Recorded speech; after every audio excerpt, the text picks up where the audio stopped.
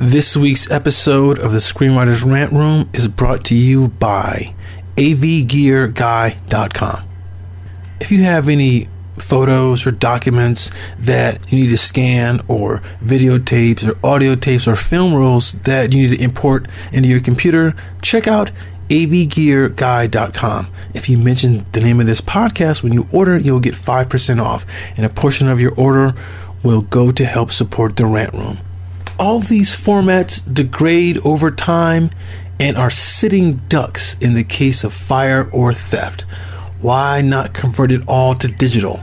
All of your memories could be stored safely on the cloud or on a hard drive that fits in your pocket. avgearguy.com has over 30 years of experience with all kinds of media, digital and analog, and they can accept orders from anywhere in the United States. Don't forget to mention the Screenwriters Rant Room and get 5% off your order. For more details, visit their website at avgearguy.com. I'ma say what I feel, and I promise to keep it real. Welcome to the Rant Room.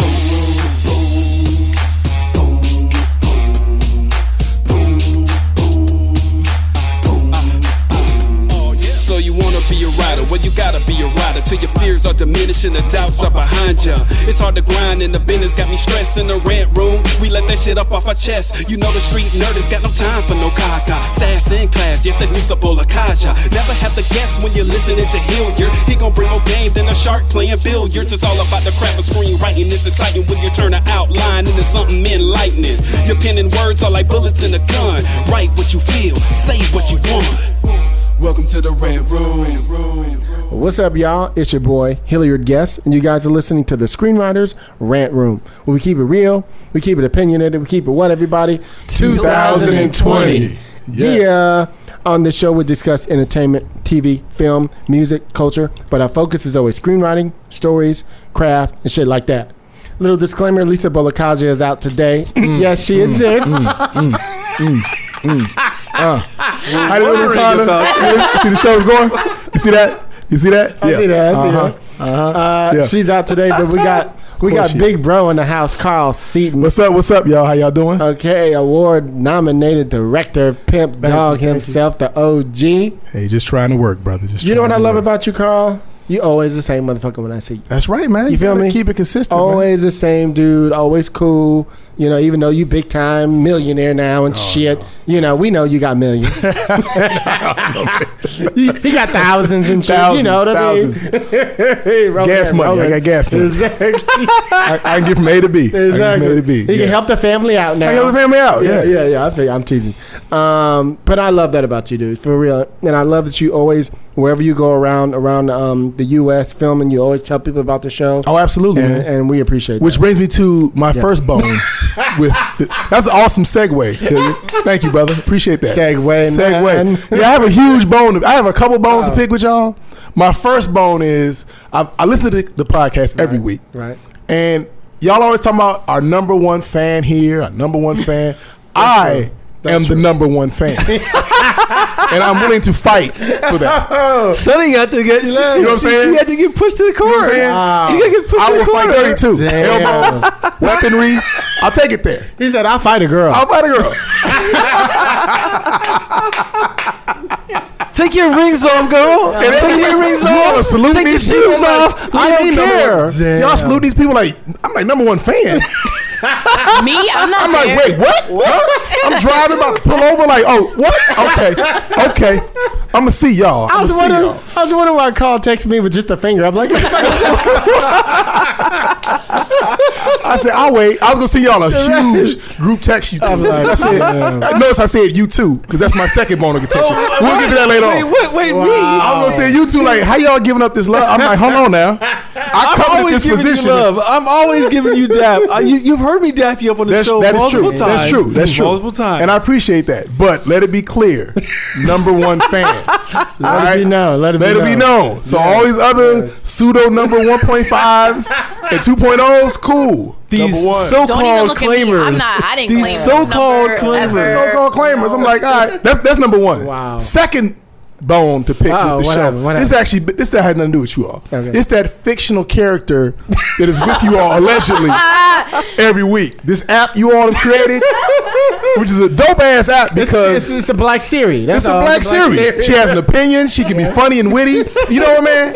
I was gonna give her a pass because y'all was shitting on Once Upon a Time in Hollywood, which I didn't think deserved any accolades.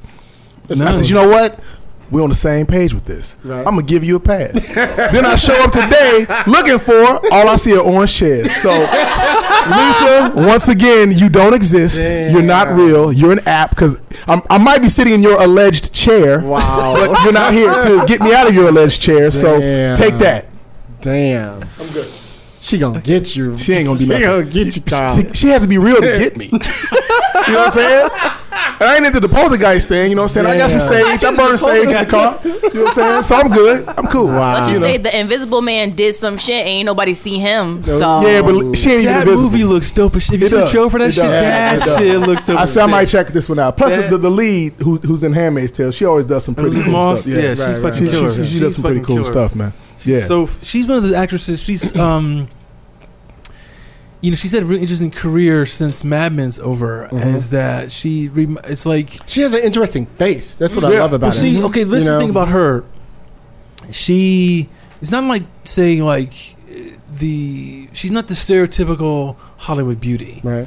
but but her face is so captivating, and she's fearless, which I love about her. That she chooses all these roles that are like, well, what the fuck? Like, who would do this? And Right. taking no money sometimes, or not caring if she's top billing, because she didn't have to be in Us, you know, but she Right. was. Why not? That's a cool, fun role. And a lot of actresses, because she's, I think, won Emmys from Some people just like to work. Handmaid's Tale. yeah, You from know what I Handmaid's mean? Tale and And Mad Men. you know, and from Right. Mad Men. And I mean, a very like secure type of Right. position, and it's like, give me stuff. And she works in little indie films, like Right. that movie she did called Her Smell. That was out like Oh, yeah, last yeah, year. yeah. I mean, she's great. She's fantastic for what she chooses to do, and and she looks like. It's interesting to see this Invisible Man because it's like I don't think she's had a shot yet to be the full lead in a movie that could really like put her in a different category. Because there's another movie coming out that looks kind of similar called The Woman in the Window with Amy Adams. Another movie about like is this woman psychopath? I mean, psychotic or not? You know. I think it's based on this old movie too, The Woman in the Window, like an old like 40s film. But I saw the trailer back to back when I was watching Bad Boys 3, and I was like, these two are kind of going for the same type of role. But Amy Adams obviously is an Oscar nominee, and Elizabeth Moss is not. But fucking Invisible Man looks like it might be a better movie. So That happens. Yeah. So, welcome to the show, Carl. Thank you, man. You've been out there killing it, Jack. Just trying to work. Nominations every other week. You got a new show popping up. FBI a couple weeks I ago, know. and he's got it's a lot of shit. I'm Yeah, like, man. goddamn, I didn't even know. But I think I remember seeing you about the FBI. You were like on some car rig with some camera. Oh, that was Bull. Train. That was Bull. Okay, yeah. That was Bull. I still in New York, and it's funny because I was out in Nyack. Yeah. Oh yeah. Sitting out East Coast. Yeah. Those are big shows. FBI is a huge show because it's got, sequences, action sequences, gunplay, things like that. And shooting in New York is its own monster. You get to have fun, don't you? Yeah, yes, you can in retrospect because Right. you have so much to do in a short amount of time, Right, that's and you true. get so knee deep in it. You're so immersed in executing it that sometimes you can forget to enjoy it until after the fact. Like, oh, okay, that was cool. All right, we pulled that joint off. Okay, cool. Yeah, and you're not trying to run long. You know what I'm saying? You're not trying to.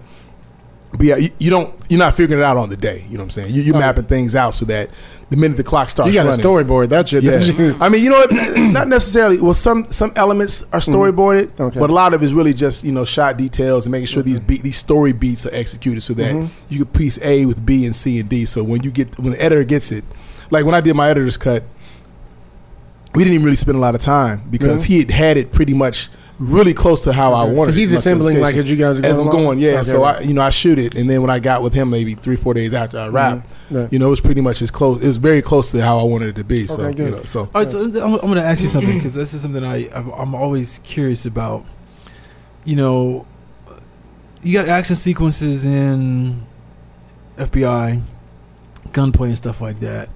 And then you have those kind of like I would say amplified fight scenes like you did in your episode of Batwoman. Mhm. You know, I mean, like, are those different in terms of like how you're executing them or like the plans and stuff like that? It's a little of both. So it all depends on how much time you have for that sequence, the budget for like, are we gonna do squibs? Are we gonna do special effects and put that in post? It all depends, and all that's discussed prior to. Right. And then both shows have amazing stunt teams, stunt coordinators, where you can map things out.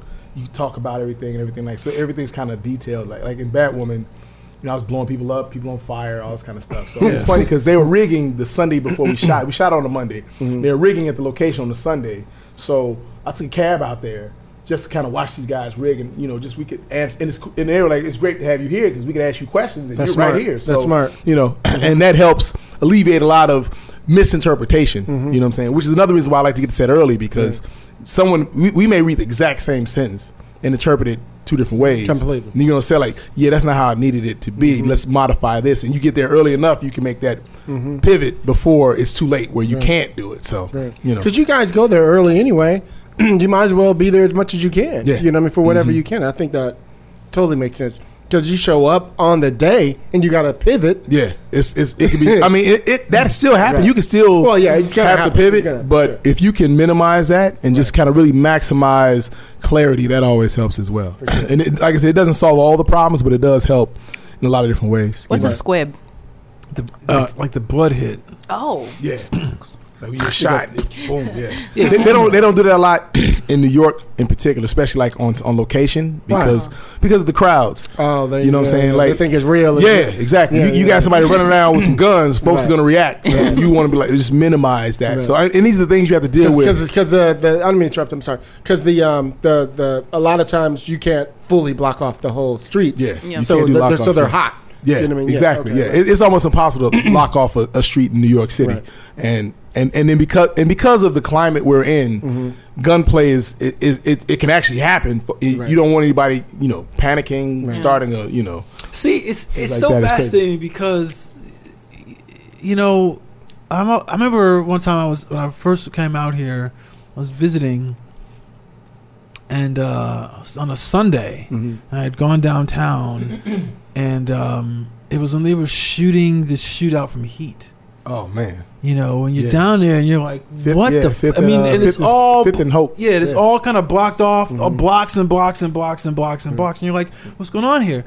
And it's like they rolling out with That's the movie guns. budget. That's I mean, yeah. That's movie budget. That's Michael Mann. Yeah. That's a couple But- days of Yeah, that. but you see that and you're like, oh, this is how they really actually do this shit, Right. and it's really crazy. Right. That light looking like the moon 3 or and 4 shit. days and shit. You know, Yeah. shoot that Yeah. scene. Yeah. That's not a 4-hour. No, that's the thing I was curious about because shooting action on a television schedule, that's not only the budget, but like the schedule is like, because you can't spend all day Right. on a scene that in a movie you might be like, hey, let's do this scene, because I read that Chris McQuarrie and them, when they did the bathroom fight in the last Mission Impossible, I think they shot it over 3 weeks. What? Yeah, because they would shoot it and then come back and look at it. It was So they could go back and 3 almost weeks do pickups if they wanted. They did all these pickups. Right. We want to get this and we didn't get this and let's reshoot this and there's no time for that on the TV show. Boy, isn't that obviously. nice? Shit. I don't even think like that. I don't even think like that. No.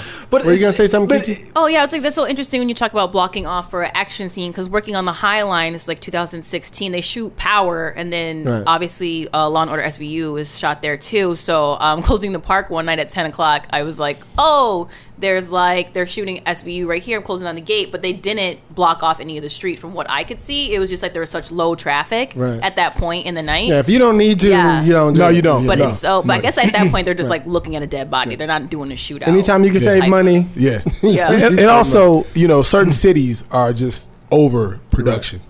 You know, certain cities they're so excited to have you and things like that. Then you got some You cities can like, have the whole. right. You need a cop car? We got 10 we of got them. them. Yeah, we got a whole fleet. Then you go to New York, and New Yorkers don't give a fuck about production. They're like, okay, I got to get to work later for all this, and like you can try to lock it off. Like, please stay here. Like, man, stop me. I got to And go the to PA work. is like, I'm not gonna stop this guy. So yeah, anytime you can minimize it, the better. You know, because it's gonna draw attention, and that's in any city. And then you know, the traffic, the sounds, everything plays a part of it. So yeah, because sometimes they you know, sometimes they do these things where they I'm not sure if they do this on television. I don't know. The camera will be hidden in something like a truck or something like that, so you don't see anything. Because it's a really fascinating scene, maybe like halfway through that movie Shame. You ever seen that movie Shame? The Steve McQueen movie. And Michael Fassbender goes for this jog, and it's in New York. You see him come out of the building, and I think it's a 2-minute shot. It's unbroken, and I think he must run 6 blocks. Yeah, you know. And I'm like, he has to be in a hidden van because of the way he's running, and they're crossing streets, and they find him a big block, and they stop there. Obviously, they couldn't. They blocked that off. But it's like that's not like an open, you know, camera car because it's. I think it was though. You think because it was continual. Because driving in New York, you don't go 6 blocks without stopping. I mean, he was running for a minute. Yeah, I know. So I was like, wow, this guy's getting his run on. Yeah, I'm curious to see like how they're not gonna. Because I think sometimes when you watch a movie and you don't think about it, then you watch it again and you're like, because you watch it trying to figure out what they did, and you're like, how did they do that? Because that's a place where you don't get to shut shit down, or you can't, or you can. But I mean, it's a really great scene in the opening of the Charlton Heston Omega Man, and he's driving up Wilshire right by Westwood. It's in the morning, and it's fucking empty. All directions, and it's just like, when the fuck did they shoot? What? How did it? Sunday morning, 6 and 9. Yeah. Just like what the brother that did La La Land did that. The opening sequence on the 105. Oh yeah. Right. Same situation. Yeah. And, Vanilla Sky. I talked to an AD that worked on that and how they locked that down. Sunday morning, they started prepping at midnight basically to get everything ready to lock off between 5 a.m. and basically 10 a.m. to, you know, and they had hundreds of PAs and everything was totally tactically mapped out. So when he's walking through Times Square and there's nobody there, just to get that moment. Yeah. So, I mean, yeah. So to go back to Shame, and they only got 2 times to do it. Right? Basically, basically. What they probably did is they didn't lock down the streets, but what they did, they just kind of figured out, give us this access with these green lights so that we don't have to stop. That's probably what they did. They didn't probably stop all the traffic and the crowds and all that because they wanted that. They wanted that feel. Yeah. But the lights, they probably said, they got the lights, and then that's all logistics. It's all logistics. Yeah. It's interesting what the mayor's office can give you. Yeah. If it's not too disruptive. I mean, well, a lot of them, you throw enough money at them, but also it's not just the money at them. I'll say this. I mean, there's some really creative filmmakers that I'm talking about, ADs, UPMs that can come up with ways to execute something that just are amazing. You know what I'm saying? And especially in television, because you don't have the time or the budget half the time, and to kind of figure out ways to pull these things off in that space is always amazing, man. Right. It's mesmerizing sometimes, and they're master craftsmen at it. Yeah, I mean, that's the thing I think a lot of people don't know is that, I mean, this is something you know, obviously, is that how important the AD is. Like, that's such a fucking key role. I mean, it honestly can make or break a shoot. You know, absolutely. If you have because the thing that we just did, you know, we doing these 14 pages in one day, and I brought in a friend of mine who'd been in the DGA as an AD for like 25 years, and I said I can't do this. So I have someone who knows how to like make this happen like the way you do, because it's just like it's just too much work. It would not have run smooth without. You know, and I think that's where a lot of people, you know, like aren't, you know, they wonder why you want to go like DGA on certain projects. It's like, motherfucker, it might cost us more. It's gonna save you in the long run. Yeah, you know, and you want that. It's an inexperienced producer to not know the value of that those other kind of roles. You know? Same AD, the UPM. They know how to, you know, they know how to move that money around to really maximize the budget when you get a good one. So you're right, it may cost more, but sometimes in the long run, it can save you, a lot of money and a lot of time, Let me ask you a good question. You and I were talking the other night. If you could tell me if you want to talk about this or not. We were at the Guild at the NAACP Image Award panel that I moderated, right, with Tash. And I asked you after at some point we were talking, I said something like, oh, well, it's probably time now for you to start, being the EP on the show as a director and stuff. And you said, oh, no, I don't want to do it. Can we talk about that? Yeah, to elaborate on it, the producing director position is a very unique skill set. Right. And where I am right now, depending on what the show is, is whether it would have appeal to me, because it's not. So you're not saying no. I'm not saying no. It's just I got to be specific. Right. You know what I'm saying? Because it's a very unique skill set, and it's not. What is the job of a producer? I mean, it's a lot of different things. It's not just creative. It's managerial. You're managing a lot of different personalities. I mean, you become basically one of the parents of the show.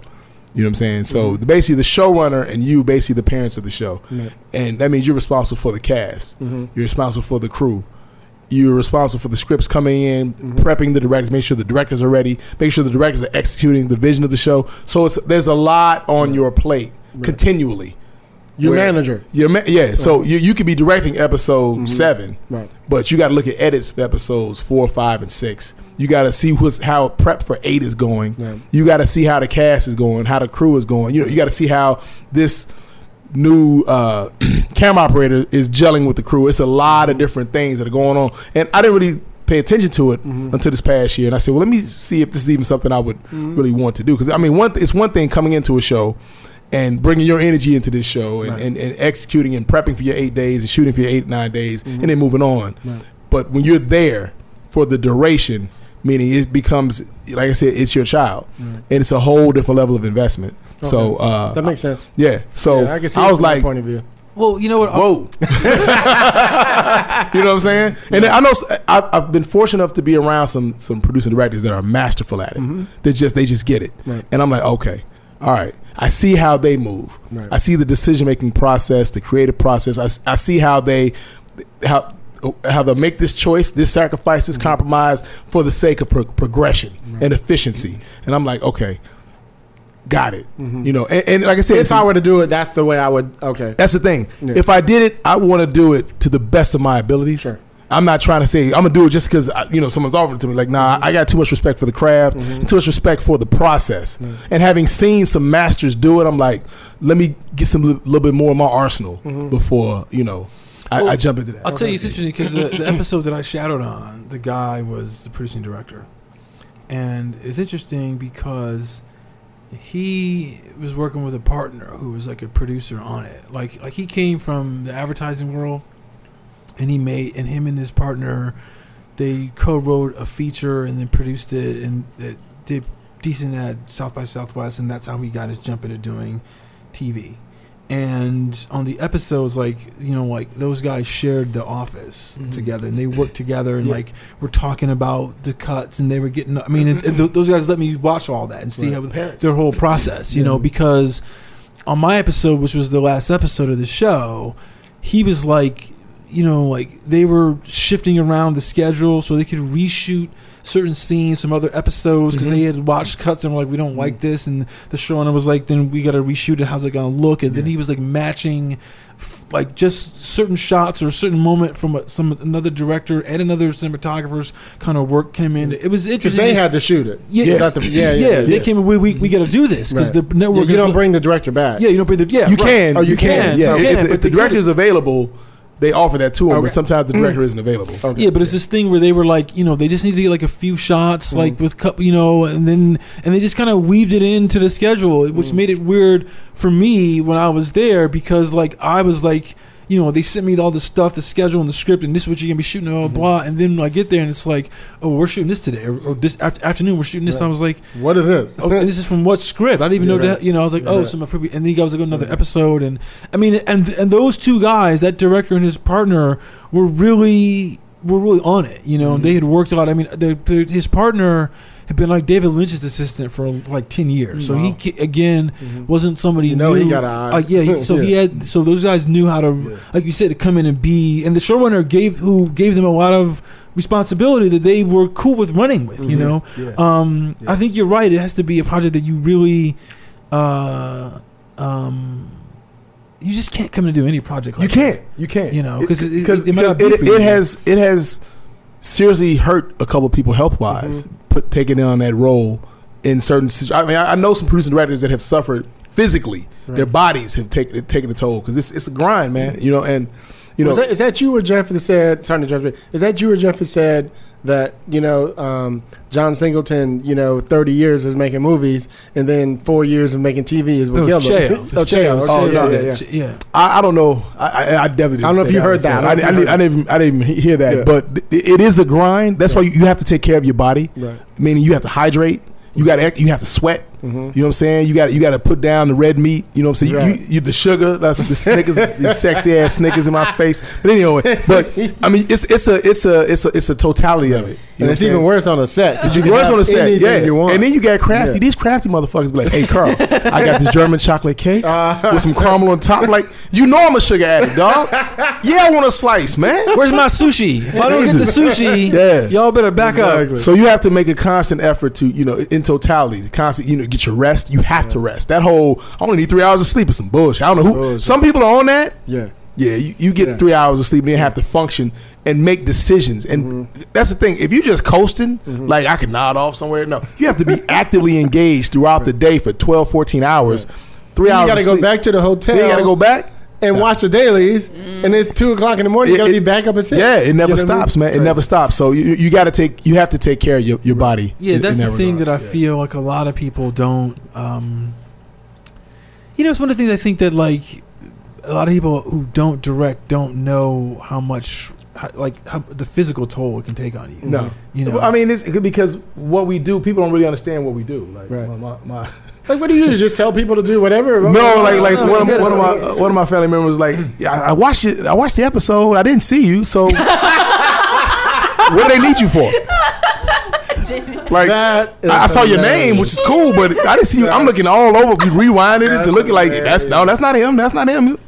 So I mean, it's funny because you're right. If you don't know it, if you don't experience it, it's like, cool folks, get your shit together. But I mean, I get that, but that's one thing. But I'm talking about like, there's like, I think that writers, because I hear a lot of times how like.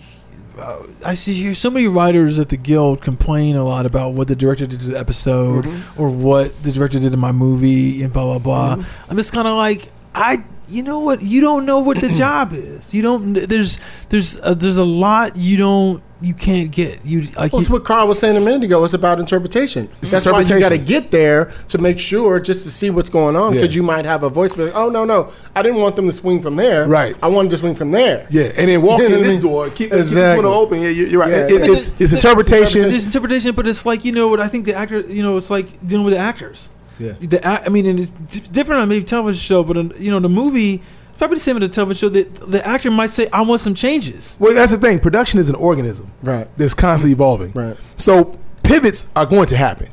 Anybody that thinks that you're not going to pivot into production, I mean, back in the day when Hitchcock would storyboard everything and want to do it like that, I'm like, I don't know how he pulled off some of this stuff. Or some of the actors were just like, no, because I mean, and then you also have to respect the creative process, man. A creative idea will evolve. Right. It might be one thing on Monday, but by Friday, it's evolved into a whole different thing. So you got to respect that process. Right. And then when everybody comes in, they contribute an element to this creative evolution. Right. So the writer has one idea, the creator has an idea, hopefully to evolve it. Then the actor comes to evolve it. So keeping in line with the director's vision, the AD, the DP, everybody can keep evolving this singular idea, and sometimes it requires a pivot. Because let me ask you something. Chris just said something interesting. Just hit me. So you're in a scene, right? So you're blocking with the A team, right? Meaning all the stars, right? You're blocking with them. You got them all set, and you're like, okay.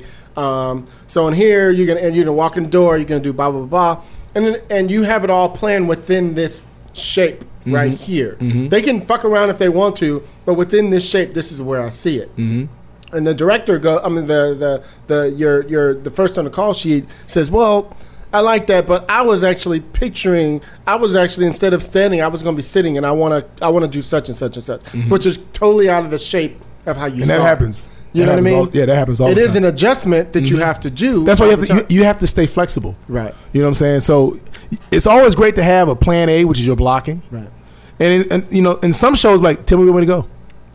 Tell me what you want me to do. We'll do that. Nice. Some shows come in like, I got my own ideas, and they may have great ideas. That's what rehearsal's for. That's what rehearsal's for. You know, So what you read the words, then you start to block it. Right. As you're blocking, you're like, do you have any ideas?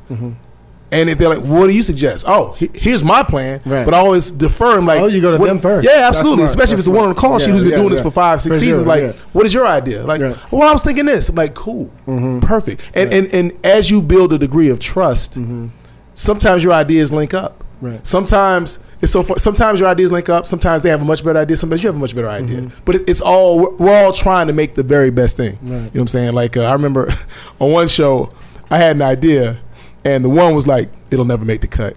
I said, I bet you $50 it makes the cut. You did, really? Oh yeah. That's hilarious. And when it made the cut, I said, I don't want my $50. I want push-ups. Push-ups, really? But I'll only take 10%. He broke down and did them push-ups, man. Did he really? I said, oh, this made my day. I mean, because his instincts He got are a so respect for you for that. I bet he you. does, but his instincts are so spot on. I've learned so much from working with him that I've taken to other shows on how to prepare. You know what I'm saying? Like, when I'm in prep mode, I'm not just looking at shots. I'm also looking at the questions the actors may ask me about their intention. Right. Why am I doing this? Why am I in here? What's got me here? Where am I going? So Why? Who? Why? All who, that. what? Exactly. Exactly. That's the thing. That's the thing. You're that learning, you, Kiki? That Yeah. you sit around. Where's my- Look, that's what so much of the directing work is like trying to anticipate these questions and trying to figure out what people are gonna like. I mean, this is the thing that I was trying to tell on the thing we did. One of the writers, I was like, dude, if you don't change this scene and the actor asks me a question, I can't answer from what you've written. Right. So you better rewrite this so I can give an answer to him. And if you know what, and let's figure out what that's gonna be, and it'll help you inform what you wrote. It might make it better, it might make it worse, but we need clarity because I don't want to sit there and they go, hey Chris, so now what am I supposed to be doing here? And I'd be like, I don't know because I don't know because I can't figure out what the script means either. Right. And it's like those are the questions that you always got to be asking because it helps you figure out how to look at the scene. Yeah. You know, like, oh, there's a different way we could do this, or you know, it just there's different ways to approach how you're visually going to tell it if you understand it more than just the surface level. Like get deep. For sure. Because it's interesting because like you see, you know, I was mentioning this movie last time. You need to see this movie. It's fucking dope as shit. It's called A Long Day's Journey into Night. And it's now that's a Eugene O'Neill play, Right. but it's this new film by this Chinese Oh, it's filmmaker. New film, yeah, it came out last year. Okay. Chinese filmmaker. This guy does such cool ass shit that you just like. Did you sit there and you wonder like he's asking these questions why like you know he was having a conversation with the talent beforehand to get the shots that the way he decided because there's not a lot of cutting in the movie and I realized that it's like because they had to figure out like how to get everyone to sit down in the right place and to like design everything in a way that maximize the storytelling, you know, and it was all, and you know, and working, you know this, you can know when it's like, this is what the process helped them get here, and that's asking questions constantly about what are you trying. And to do. that's where the tone meeting comes in at, you know, and if you can, I like to have tone.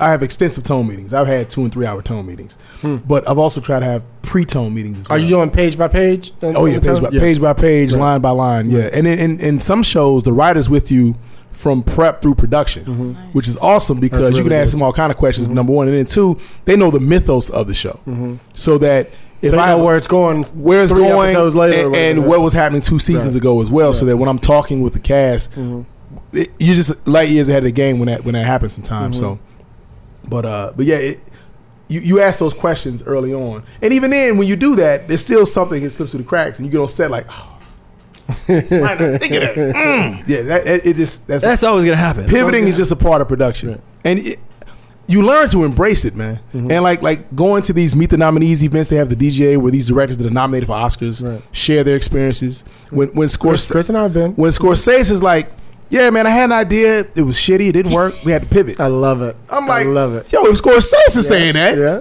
I might be on to something. And then, I mean, you realize that we're all experiencing this similarly, and you may look at them as these iconic filmmakers, which they are. Like they could do no wrong. They can do no wrong, Exactly. but it just kind of helps demystify. Like, you know what? This is a process we all go through. So how I approach it is, you know, I'm not alone in this, and this is how it goes. And to not, you know, resent it, don't bug back to lean into it, because it makes things better. Like I said, I've experienced the process where I have an idea that, you know, it's cool. The DP adds onto it, the AD adds onto it, the actors add onto it, the editor adds onto it, and I'm like, oh, this shit is amazing. Right. You know? Yeah. And then also, I mean, you look good. Exactly. Yes. I'm like, oh, this is amazing. Yes. This is great. You know what I'm saying? So, and then, you know, you rarely ever get rehearsal time on shows. But they're fast when you do. But yeah, because you got 20 minutes. On Snowfall, I got 2 hours to rehearse. 2 hours to rehearse? Some potent scenes that definitely paid off in dividends when the day we shot. Right. It paid off. I mean, it was amazing. You know what I'm saying? So I wish you could have allotted time to rehearse, but it's a train that's always going. So while you're prepping, they're shooting and so forth. Two things I want to say about the ideas. You know, I was listening to James Mangold talk about. He was talking about, you know, for this year for Ford Ferrari, right? He was talking about that, and he's mentioning about how the flexibility you got to have, and he was mentioning about when he did Copland. You know, I think they shot like the first like week of that, and he was looking at the publicity stills, and he was like, "This motherfucker's getting better shots of my movie than I'm getting." You know, this is a publicity guy, and then he realizes like, oh, because he's not coming in with a fixed plan. He knows what he needs to get. But then he's looking around the set and watching and seeing what it is. Keeping it organic. And he's like, you know, what do we do? Because if you get so stuck in your plan, you're gonna fuck up, because you're not gonna. Well, you'll leave something on the table. Yeah, you know what I'm saying. Like Sam Mendes talked about this at the DGA nominee. He said, you know, they had an ending of 1917 already, but that night, 1 a.m, he's like, something's just not right. That's that gut talking to you, for sure. Needing that, you're like, yo, let's revisit. So he got the set extra early, kind of walked through it, and said, nah, this not gonna work. And they totally redid that ending. The final ending. Sit down. Yeah. And see, which was dope. It was dope. It was dope as shit. Well, you know what's interesting? Because I didn't notice this until I watched it the second time. The first time I saw it, see it the second time. Did you see it in the theater the first time? Yes. Did you see it in the theater the first time? I did not. I saw it on my 80-inch, but it was okay. And I got some surround sound. That helps. 80, if it's over 60, you get a pass. Yeah. But what I'm saying is that number one, that's a theater experience movie. Yeah, it is. By far. It is. But when I came and you need to see it twice. You have to see it twice. But so I had the screener and I watched it again. I just remember at the end, there's something really fascinating. It's like the thing about the movie that's so fucking dope is that you as a filmmaker, you know how much shit is going on like off camera, like the movement or like the machine moving. The city I just want to watch the focus puller. Yeah. Wow, that's interesting. I'm hoping somebody just recorded the focus puller, because I'm like. Because you know how you have to reset. All right, let's reset back to 1. Blah, blah. I said, you go back to 1 on this. That's 8 minutes. Shit. Yeah. Like, wow. Yeah. But the choreography was flawless. But the thing is that the shot when the guy Schofield sits down at the end and kneels down, it's like if you look at the time of day that it is, because the sky, right? It's very, because he's kind of in silhouette and stuff like that when they're behind him. When it comes around him and is tracking around, the light on his face is a lot more. It's more. It's evenly lit, you know. And I'm like, these motherfuckers like moved in like a sun thing coming in. It's so, but it's so. And there's another moment in there that I fucking love too. Is I had to watch this scene 3 times to watch it. The scene when he jumps off the bridge and goes in the water. Because it's nighttime. But when he gets to that part at the end, it's day. And I was like, it is, but it's a seamless transition to daylight. And you're like, wait a minute. I didn't remember that. I know. It's real subtle. So subtle. They pull it off like the sun coming up. Real slow. The sun starts coming up before it even falls in the water. Yeah. But you don't realize it until he's getting out of the water. Yeah. It's so fucking dope. I really believe 1917 was the best film this year. I'm happy that Parasite won. I was cool with Parasite.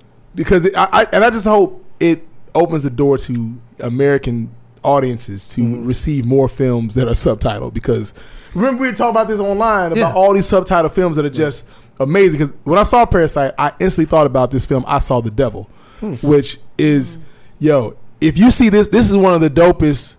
It's gory. What year is it? 70s? No, man, this is less than 10 years old. Oh, the 10 years old? It's less than 10 years old, but it's one of the dopest movies I've ever seen, because it makes you go from rooting for somebody to become the devil. Yeah, really. Which is I'm telling you, and it's subtitled. It's Asian cinema. It's amazing film, and I'm like, this is it should have been the best picture. Chris, write that down.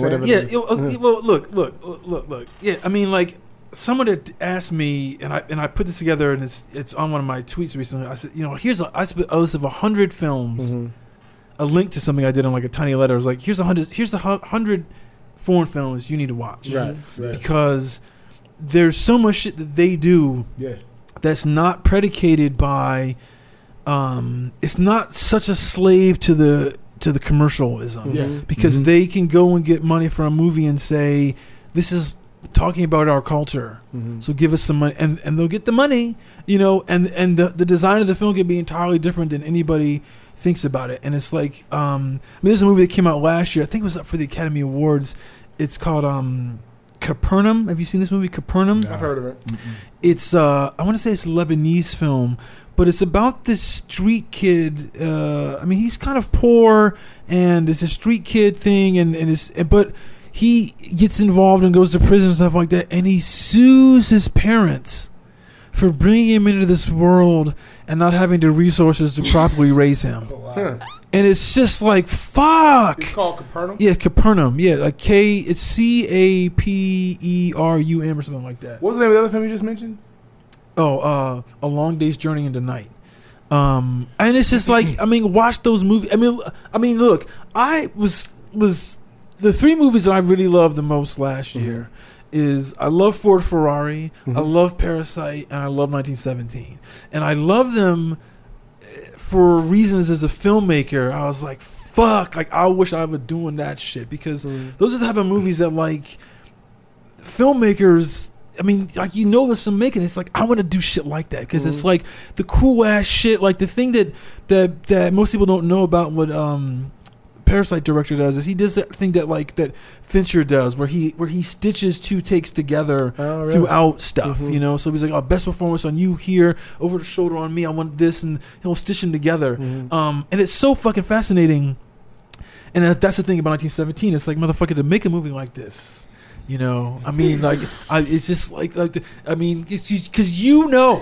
if it's like that bridge scene when he's coming across the bridge, it's like how? Where it come off the camera? It's just where you guys at? Yeah, where are you? Where are you, motherfuckers? I just know I came out of that so inspired as a filmmaker. So was I. And I'm like, so was I. That is one of those situations where, like, I'm glad I'm a filmmaker, because seeing a film like this is what inspired me to become a filmmaker. Yes. I felt like this coming out of Do the Right Thing back in 1989. Yes. Well, that's the kind of shit. Yeah, and the thing that like I've been telling people for the last couple of years is, the success of these Marvel films are cool and all, but I wouldn't walk out of them and saying I'm gonna be a filmmaker. Yeah. Because it's like they're so kind of like they're like sugar rushes. Well, it's McDonald's. Yeah. Yeah. And there's nothing wrong with it, but it's like when you watch like 1917, or it's just like, what the fuck? That's the thing about, like, I remember when Mango was talking about Ford Ferrari, where it's like they were going to they had to get cars made that had the bodies of the old cars, because they wanted to go up to those real speeds, 120, 30 miles an hour, whatever the fuck it was, 200 miles an hour, and they wanted to shoot at that speed. And because they were saying, hey, because the Mango said, the thing I hate the most is when I see that you're going fast in a car and there's no, like, face pressure. Yeah. And I was like, yeah, motherfucker, you get 100 miles an hour, that's, you gonna feel something. You get for 200 miles, you're gonna feel it, and you feel it in that car. And he was like, because that scene when Tracy Letts and I haven't seen it. Oh, okay. So there's a scene where it won't spoil anything. Tracy Letts and Matt Damon, like Tracy Letts plays the Ford guy, like whatever, like he's the son of the grandfather, whatever, and they got to convince him to go and that what they're doing is right. So they get in the car with Matt Damon, and he's like zipping around this airfield, and it's like they're going 150 miles an hour because his skin is like flapping. You're like, motherfucker, that's real shit. There's no fake background, none of that green screened out background that I hate in cars. You feel him in the car. You feel him in the car. Yes. And he was like, and he was like, that's what I want you to feel as the audience. So what do you like if you were going that fast? That's how you get. That's the thing, man. Because we're desensitized because we get hit with so much different content from so many different ways. You constantly got to find different ways to engage the audience. Sometimes you have to go back to the practical. You got to go That's back to the problem. practical. They too much of the special effects and CGI. Well, practical sometimes makes sense. It makes sense, and there's a connection the audience has. You know what I'm saying? But that also goes back to Mangold's research. Yeah, you know what I'm saying? He was that in tune with his research that he was like, "Oh yeah, your face shakes." And that level of authenticity. And that's the thing, man. You root everything in authenticity. That also is another way to engage your audience because there's a level of truth to it that makes them connect. Like, oh, I'm in this car with these guys. I'm a fly on the wall in this car going 200 miles per hour. Yeah, you feel it. That's the thing. It's this thing I say to people all the time. Like as filmmakers, we say the process is the train and it's going. But I always say, as a writer, particularly with a movie, because it's going to end at a certain point. It's like you are putting someone on an emotional train ride, and you gotta and you know what that means. Like get them on and don't let it stop. And you're going on the bullet train, and the emotions have got to be, and that's engaging them from frame one. And that's like the thing that if you think about, like we were talking earlier about the scripts that you write that are going to fear people and stuff like that, and writing a really good fucking movie is like, I don't give a fuck what happens on page 10. That doesn't have to be no turning point. But if I have you emotionally gripped by page 10, I could wait till whenever 15, 20, blah blah. Because it's like I have you, and that's really your job as the writer, as the filmmaker. Get the audience and keep them. You talk about it all the time, Chris, and I know you do too, Carl. That first frame, you can tell if it's going to be good. The first fucking frame. Yeah.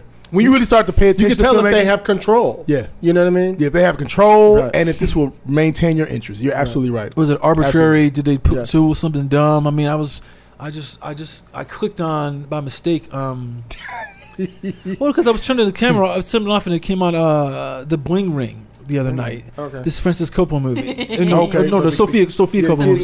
Kids robbing. Robbers. Yeah.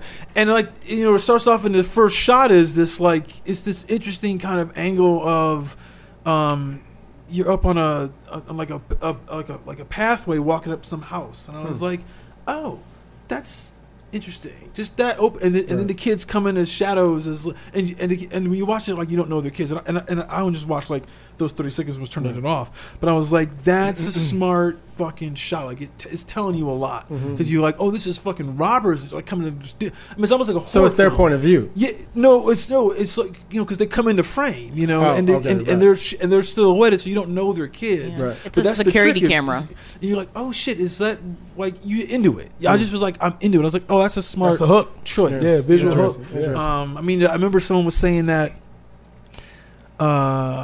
You can always kind of tell in the first 3 shots that the filmmaker is knows the fuck they're doing. And then I was listening to someone that I just watched Hell or High Water, and that is because it's that car's coming in the bank robbery and they're following the car, and you're like, oh, this is fucking gonna be interesting. Just the way that he's showing you that moment. It's just a car coming up to a bank in the morning. But there's tension. And it's just you fucking did it conversely. I hate to hate, but I'm gonna hate right now. It's like the first shot of Roma. Did you see Roma? I did. Well, I didn't finish it. But the water. You didn't finish it. What was that first shot? Just water slowly coming to a drain. I was like, that doesn't. I started fast forwarding it. I thought it was on pause. Hold on, is this what you're doing? Is this what you're doing? Oh, hell no. Yeah. See, but that's what I'm saying. It's like that opening shot told me so much about what this movie is. I mean, and again, his compadre, who I love, Inaritu, like the first frame of fucking Amores Perros, is that dog bleeding in the backseat of the car. You hear this, and then you're like, oh shit, a bloody dog. Yeah. Now what the fuck is this movie about? You know, the car engine. You're curious. Yeah, you're curious. Yeah. So Yeah, they hook you in like that. Yeah, For sure, Yeah. for sure. I'm reading the Coppola's. I always go back to it every now and then. His handbook for The Godfather. Okay. Man, any filmmaker. Like, what type of stuff is inside of it? For people who don't Everything. know? It breaks down how he approached the screenplay first, starting with the characters. I mean, because it's based on the novel, but it's really not based on. He took elements from the novel to create the to create the story, Right. and said, okay, it was kind of pulpy and kind of mafia-ish. Right. He got into the nuance of a family and really got into the nuances of a family structure, Right. and kind of mined all of that stuff, and just his process of going from the book to the script to how we shot it, those images and things of that nature. I mean, as a filmmaker, it's a great way to show you, okay, here's how I can break down my content to make sure it's on a high level of sophistication. For sure. Yeah. yeah, because I remember when the DVDs first came out, that the restored version. The kids are like, "What's a DVD?" There's a, DVD. there's a supplement where he actually has the notebook, because he basically took like a note, like a 3-inch binder, 5-inch binder, and he cut out every page of the book and he like put it on a on like an 8 by 11 sheet of paper, and like and then all his notes and his he's like underlining, this is the camera image, this is the images I like, these are the lines that I like. It's a really fascinating like you said, like to understand like what your job is when you're taking words and you got to make pictures. You know, It helps sell the fact. Well, not sell, but it helps confirm the fact that this isn't arbitrary. You know what I'm saying? It's not a fluke. It's not a fluke. Yeah. You know what I'm saying? You're not throwing some shit on the wall like, oh, that shit stuck, and it was dope. I did that. No, it's all been planned and mapped out and things like that. Yeah, you know what's interesting about that?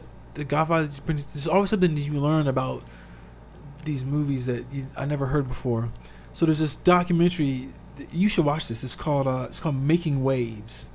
It's on Amazon right now. Homework. You thought you had a couple days off, didn't you? It's called Making Waves: The Art of Cinematic Sound, Okay. and it just looks at what the sound job is. You know, like what sound mixers do, what the visual effects people like, what they do. And it's interviewed guys like Walter Murch and Gary Rydstrom, and Walter Murch, obviously, for people don't know, but like he, You gotta put that in the show notes.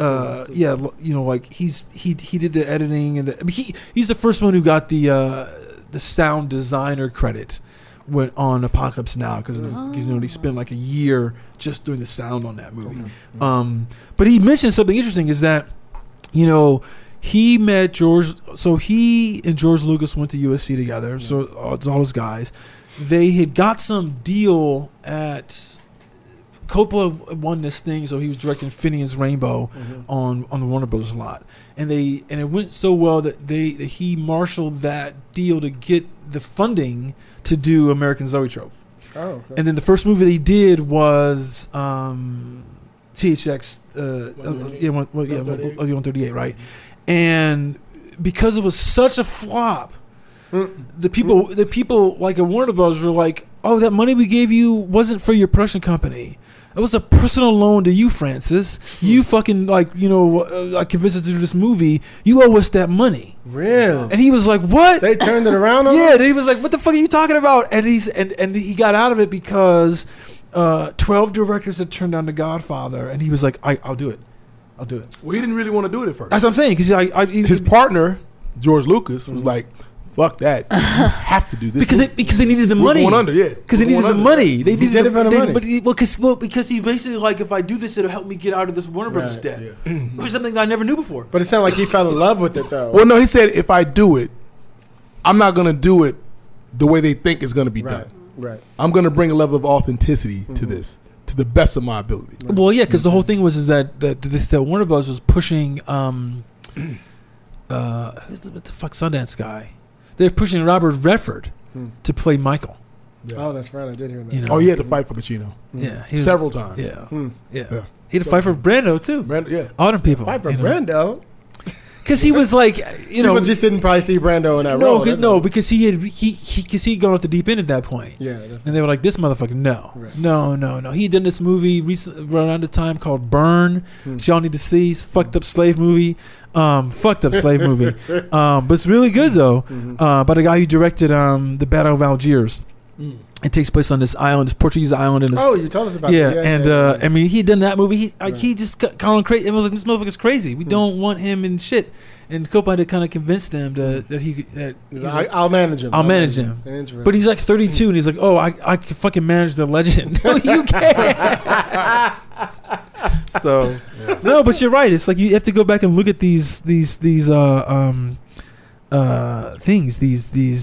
Coppola book. But you know what? I talked about this briefly because I watched that sound documentary, The Making Waves, late at night last week, and I was like, "Fuck, everyone needs to watch this" because it was so. It's on Amazon. You said? It's on Amazon. Okay. It's like $4, whatever fuck it is. But it's like this is the thing that and they're all saying that half your movie is the audio. And I just think and you kind of forget that, when you're watching movies, because the one thing that Walter Murch says is, he was saying, he was like, people will go to a movie and go, oh, that movie looked good. Mm-hmm. They never go, that movie sounded good. No. Well, if you think about it, though, we all are the type of people, we could watch a movie that doesn't look as good, but it's got to sound good. Well, yeah, it's got to sound better than it, because I've seen a couple of shorts and I'm like, but it sounded good, so I stuck through. They did the sound job. They did the sound thing because Murch made these interesting points. Like he was saying that he said, look, the first thing that forms is your ears when you're a baby. So that's when your first introduction to life as an embryo is what you're listening to, and you hear your dad. Which is why the mother sings to them, your mom, and you hear all this stuff. So and Spielberg was talking about how it's like, like sound is how we really interpret emotion. Because it's kind of like, it's one of the things I say to people all the time about, like, when you watch movies that are foreign films, well, you don't want to watch the dub version. You can watch the dub version, but it's like, but you can understand what they're emotionally saying, even if you don't understand the language, because of what you're hearing is like sonically. You're cheating yourself. I would much rather read the subtitles than to hear the dub. That throws me. Then the voices aren't matching. Right, they aren't matching. Well, and also because they don't. A lot of people don't spend the time to kind of dub them right. Again, Walter Murch he developed this thing on The Godfather about how you can kind of like get the audio to really sound right. I was watching some video on this the other day, but it's like the opening scene with the music with the wedding party. So he said, they recorded the wedding party with the music playing there on is live, like track to get the sound. But then he came in and took that same song and he would kind of like he would mix it into where at certain points you're hearing like a recording of it, at certain points you're hearing like the production track to kind of give it this give it the space you need. And one of the things that always fucks you up when you listen to like a dub movie is the spacing. The voices don't sound like they're in the space where they are, sure. And that really takes you out of it. That's a really good I was thinking about just talking about the sound thing that Coppola, going back from the live to the production sound, sounded to me like, because there were times, because it was moving a lot, so it was like there were times we were outside, so it would gel in and you'd be inside, so you could hear it be more hollow. You know what I mean? Whatever. So that's smart. Smart. It's. I mean, that's the thing about because we talk about like 1917 and watching it is like making you, inspiring you to be a filmmaker. It's like all these things that you know that because you made movies, it's just like when you get into that post part, it's like, what are you doing to add things, to tweak little moments, to kind of like bring it to life in ways that you. I mean, that's the thing about when you're there on set. It's like, oh, we're getting all this, but you're always thinking about what are we going to add later, like what's going to elevate this later, because Hey, Carl, let me ask you. First of all, I want to talk about the nomination for the NAACP. Somebody say it for me. The NCAA? NAACP Image Award. Don't ask me about acronyms ever. What were you nominated for? Best director in a dramatic series. For Snowfall. What episode? Episode 308. Season what? Hedgehogs. Season 3. Go see that shit. That's why I was saying it. Yes. Make sure motherfuckers go watch Oh it. yeah, check that out. Yeah. Yeah. So how did that come about? Like, do you have to personally? I'm asking because somebody asked me. Mm-hmm. Do you have to personally go and submit for that? Does Snowfall do that? Like, who does your reps do For it? the Image Awards, it's all you submit. So they get hundreds of submissions. You know, did you submit? Did I somebody else? submitted. I did Okay. submit. Yeah. Right. I mean, you usually try to. I didn't submit any episodes last year because I was out of town and I didn't have time because you got to have a certain amount of copies and all this kind of stuff. Okay. And I was just like, I don't have time for all that. But what I did was I reached out to FX. And they got the copies there for me. So it was kind of a joint situation. I said, guys, I want to submit this for an Image Award, see what happens. They're like, okay, cool. So and they're lovely people over there. Oh, yeah. So and they're really proud. We love Leonard over there. So. Oh yeah, Leonard's great, man. Yeah. So yeah, he had a great episode with you guys too, as a matter of fact, man. But yeah, so that's where that process stems from. Like I said, and it's funny because for years I was a judge for this category. And I used that. I wanted to become a judge specifically just so I could study these episodes. Okay. Because in television, like, okay, so if this is the best of the best, this will give me an idea of what to aspire for. So to get nominated is like, okay, that's kind of cool. That's then they put you up against motherfuckers. But see, that's very smart. I say to people all the time.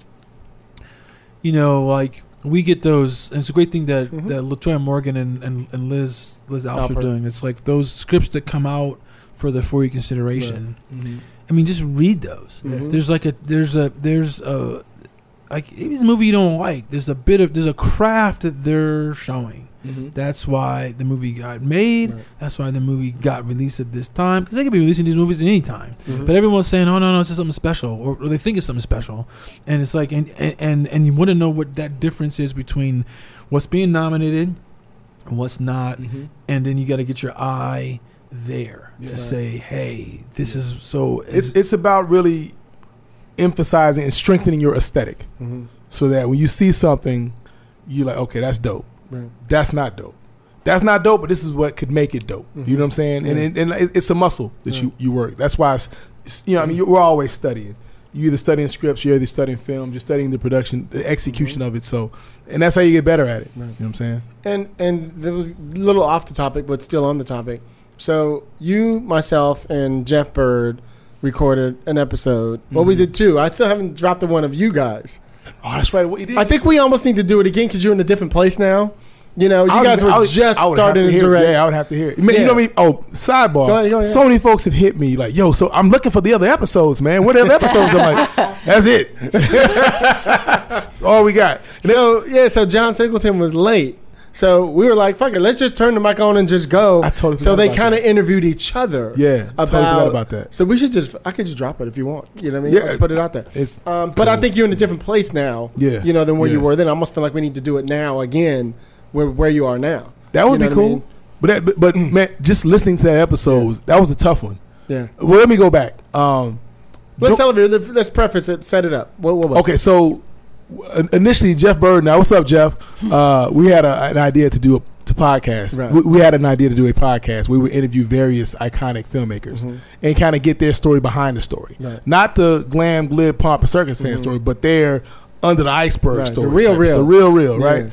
And we wanted the first one to be John, because John was instrumental for both of us in our careers. And I was like, yo, John, you mind doing this podcast? It's like, shit, I'll do it. Yeah. And he came through and we did it.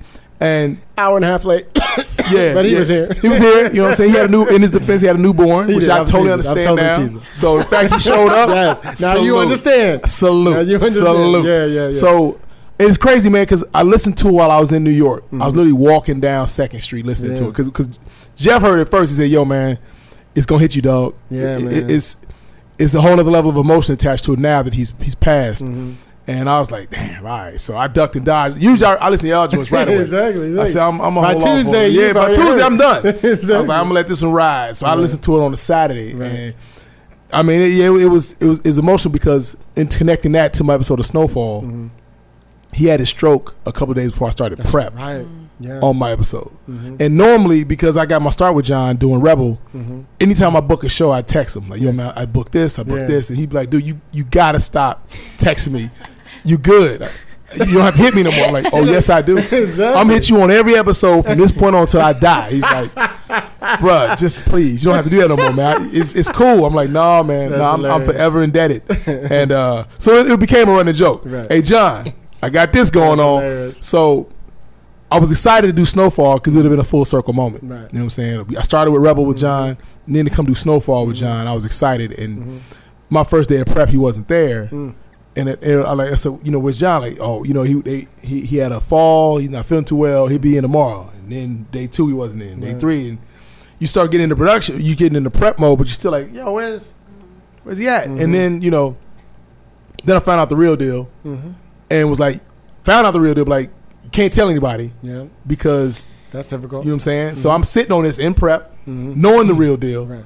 like maybe a week or two before anybody else. So you just gotta eat that. So it was a really an emotional time, man. I mean, tears were shed. I mean, because we lost one of our one of our icons, man, one of our heroes, and fueled that into the production of the episode. And I mean, it was cool because I would say 80% of the crew were there because of John. Had an origin story connected to John. Right. So what we would do, He's our West Coast Spike. exactly. You know what I mean? For sure. Yeah, For yeah. sure. So he passed the day before I started shooting. Damn. So You had to take that into it was a blow after blow after blow. So my first day, I tell my AD like, "Yo, man," and he's emotional as well because he got his start through John. I said, "Yo, we can't just start shooting. We gotta say something to everybody." Smart. So we gather everybody around. We in the hood, like on 54th, like, "Yo," I said, "Listen, everybody." All the Crips around there. Yeah. And shit. Look. Yo, and I was like, "Hey, listen, y'all, a tragedy happened to all of us yesterday." Right. You know what I'm saying? And we're all affected by it. I said, "I stand here before you all because of him. I'm here because of him." Nice. I said, and I told everybody, I said, "Listen, if you need to mourn, you take that time to mourn. And don't feel like you got to gut it out. I mean, we're all here to do the work. We're going to do this for John." And that became our thing for John. And, you got to take that time to mourn, because we as people of color, and I don't know if this is a post-traumatic slave disorder thing, but we the way we address mourning can be really fucked up. Yeah. Totally. You know what I'm saying? We're so used to mourning. That's the Yeah, shit. we either ignore it or act like it ain't bothering us when it Right. really is. Right. We drink it out, Right. smoke it out, Right. Fuck it out. fuck it out. See, Something that's not healthy. wasn't I saying that? Wasn't I telling you that? I was telling you about that. I was telling you about this. And I can only speak this as a black man. I can't speak as a black woman. So, but I know this is in the operations would be different. I said, part of the thing that I don't see in black cinema is, or a lot of times cinema is like black male rage. In terms of we don't have the ability to really be angry in public. We don't have the ability to emote. Right. Period. Right. Right. And but don't mean to cut you off, but that's a much larger discussion because the black man has been muted in so many different ways. And by our own doing in some places, that element of storytelling is coming down the pipeline. I get that, but what I was saying, I said, to this guy who's writing this thing, I said, you have to show me, because the thing that happens with black men is they either they eat that rage and they either smoke it out, drink it out, or fuck it out, and they're not gonna fuck their wife or their girlfriend to do that because that anger is not the type of fucking they want to do with it. So they're probably cheating because of that anger. That's what causes that around, and that's what we don't see. And that's like it's a much larger discussion. But I'm laughing because you said exactly what you. That's an episode. Yeah, that's an episode. Let's talk about that. I said this was missing from dude, and it would make it. I kind of said, this is why in the movies that Denzel does, he gets that shit. That's why he's in those movies, but he's not in those other type of movies because it's like they don't let him do that. Like that character in fucking Flight, he's drinking shit the wrong way. I mean, he's doing all that shit that it's like I don't know if that was in it. I mean, it just felt so more because it's like as a black guy, and this is like like you understand that in a different way, Mm-hmm. you know, and to get it on paper and then to get it on screen and to get an actor like that to really like to breathe life into it was very interesting. So keep going with the John thing. But as I was saying, so you know, we did this talk. So what we started doing safety talks every morning, and somebody in the crew would give us a John story, and some of them were inspiring, some of them were funny as hell, man. But it was a really cool way to start the day to honor him. You know what I'm saying? And he was just kind of, and like I said, man, I cannot say enough about the cast, the crew, because to have that heavy emotional shadow over all of us. I mean, because while I was shooting my episode, there were 2 memorials for him. Wow. During that, we took those 2 days off, and I was like, "Yo, man, hey, I'm here." You know what I'm saying? Like we don't want to, you know, go over the time. Like I'm good. You know what I'm saying? Let's honor this man correctly. And USC gave him a great funeral. He had a private family funeral. So I mean, it was tough. But like I said, I cannot stress enough how dope the cast, the crew, the network, everybody kind of galvanized to.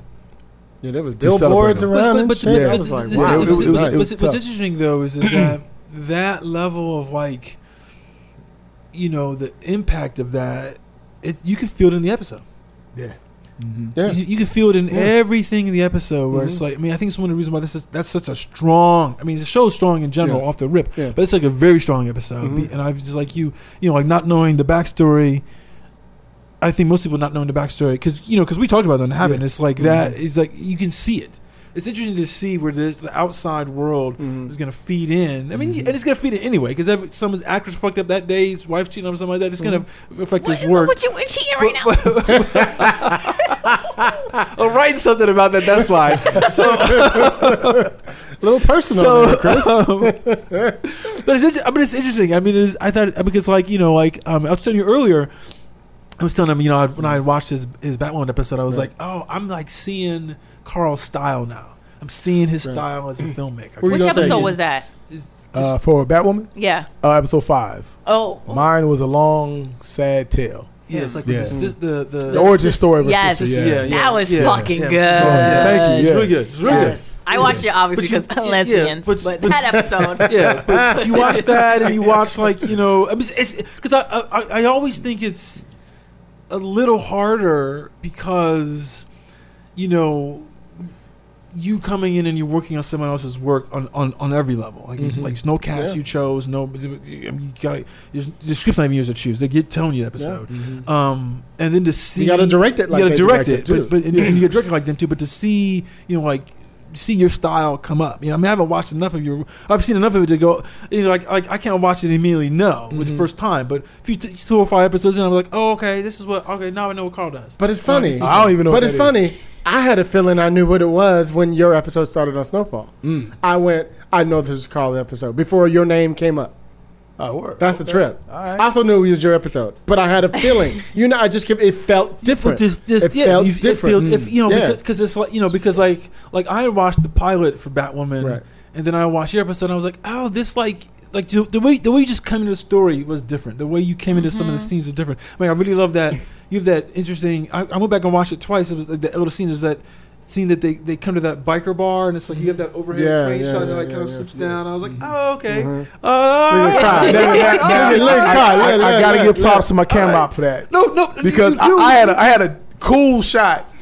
He came and flipped that shit. I said, "That is dope." You know what I'm saying? So that's one of them situations, man. But you know, I mean, I was like, wait a minute, what? Because it's an interesting angle you guys pulled to come in there. Yeah, it's like with the turn and all. Yeah, so you really get the full. It's dope. I mean, like I said, it's a team. It's a team. It is effort. a team. So 2 things, man. I encourage everybody to bring their A game and value what they bring. Right. And man, when you give them that. Man, they start batting 1,000, exactly. and then also you always try to bring out the humanity in every story, and that's the main thing I take to all these shows. You know, just let me root into the humanity, which is the level of authenticity that makes the audience, you know, engage with them like that. So you know, it reminds me of, and you know this, Chris. Whenever I'm producing, I'm by Video Village, and I'm just watching. I don't say much to you, Chris, do I? I just watch. But if I have something to say, I'll pull you aside in a really decent way and I go, let's look at this. Like, what do you see? I see something that could be changed. I want to know, do you see it? Mm-hmm. You know, so that it ends up kind of coming from them without me going, it should be this. It's more like, let's look at this. Can it just shift a little? Mm-hmm. Can we do something more visual in some way so that they feel like it was my idea? You know what I mean? And by the time they walk out and we start shooting more, what happens is there is a pattern. And I've noticed on 20-something projects I've produced. They eventually start going, we good? Like, you got it? You know what I mean? Mm-hmm. Instead of, I'm here directing, I'm moving, they start going, you my team, are you with me? Mm-hmm. You know what I mean? Yeah. Because they know, oh, I got a third eye. I got a third eye. I got a Mm-hmm. third eye. And it starts becoming that type of a thing. And it feels like it just starts, they feel taken care of now. Not that they weren't before, because they got the whole team. But eventually it feels like, oh, now we connect on another level too. So they're like, good, I feel good. Yeah. I know if I miss something, they saw it. If the AD miss it, they saw it. If the, you know what I mean? Yeah. That's I mean, just because you're not. Sometimes you don't catch everything. Yeah. You got so many things going on to have that level of fail safe to Right. say, hey, make sure you catch that. Oh, thank you. Sure. And it's not even just a writer. Sometimes the script supervisor can catch somebody. Oh, Oh, for Good catch. sure. For Well, you know sure. what I'm saying? Yeah, Yeah. I think Yeah. it's the thing. Weird thing. It's like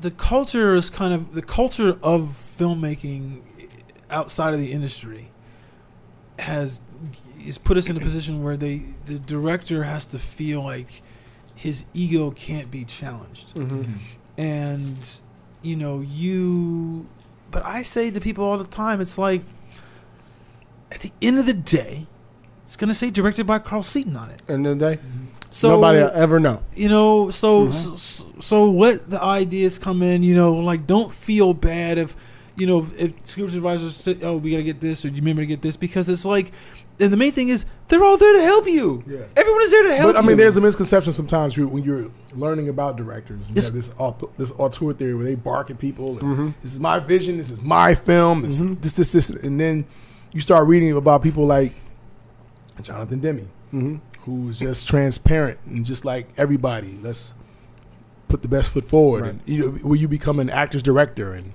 you bring out the best in people because you encourage them and you embrace them. And so forth. So- Well, it's interesting you brought up the Hitchcock thing. You know what's interesting is that he cultivated this image of how he did his stuff, because there's a book that came out maybe 5 or 6 years ago, maybe a little longer, called Hitchcock's Notebooks. And it's kind of like it just kind of goes through all this stuff. But he shot coverage. He shot because his editors, some editors interviews saying, yeah, he didn't know how everything's going to work. He would shoot coverage just to obviously to save himself, you know. And it's like, but he pushed this thing of, I did it this way, this way. We're going to do it this way, and that's something that's part of the myth that and then people come in.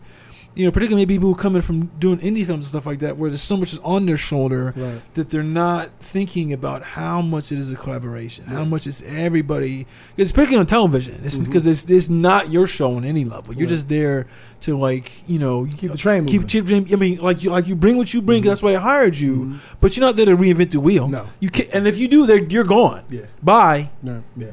Bye. On various shows, yeah. Okay, that's a cool wheel. That's just not our wheel. Yeah, yeah. I mean, and it's like the real guys, the real filmmakers will tell you like things that they had to change. Actor says something's different. Something's this. There's I remember there's this story I read on Saving Private Ryan where. That scene in the middle where they're at when the doctor gets killed, when the doctor gets shot. It's like Spielberg had designed that shot to go one way, like to go one direction, like because of the sun.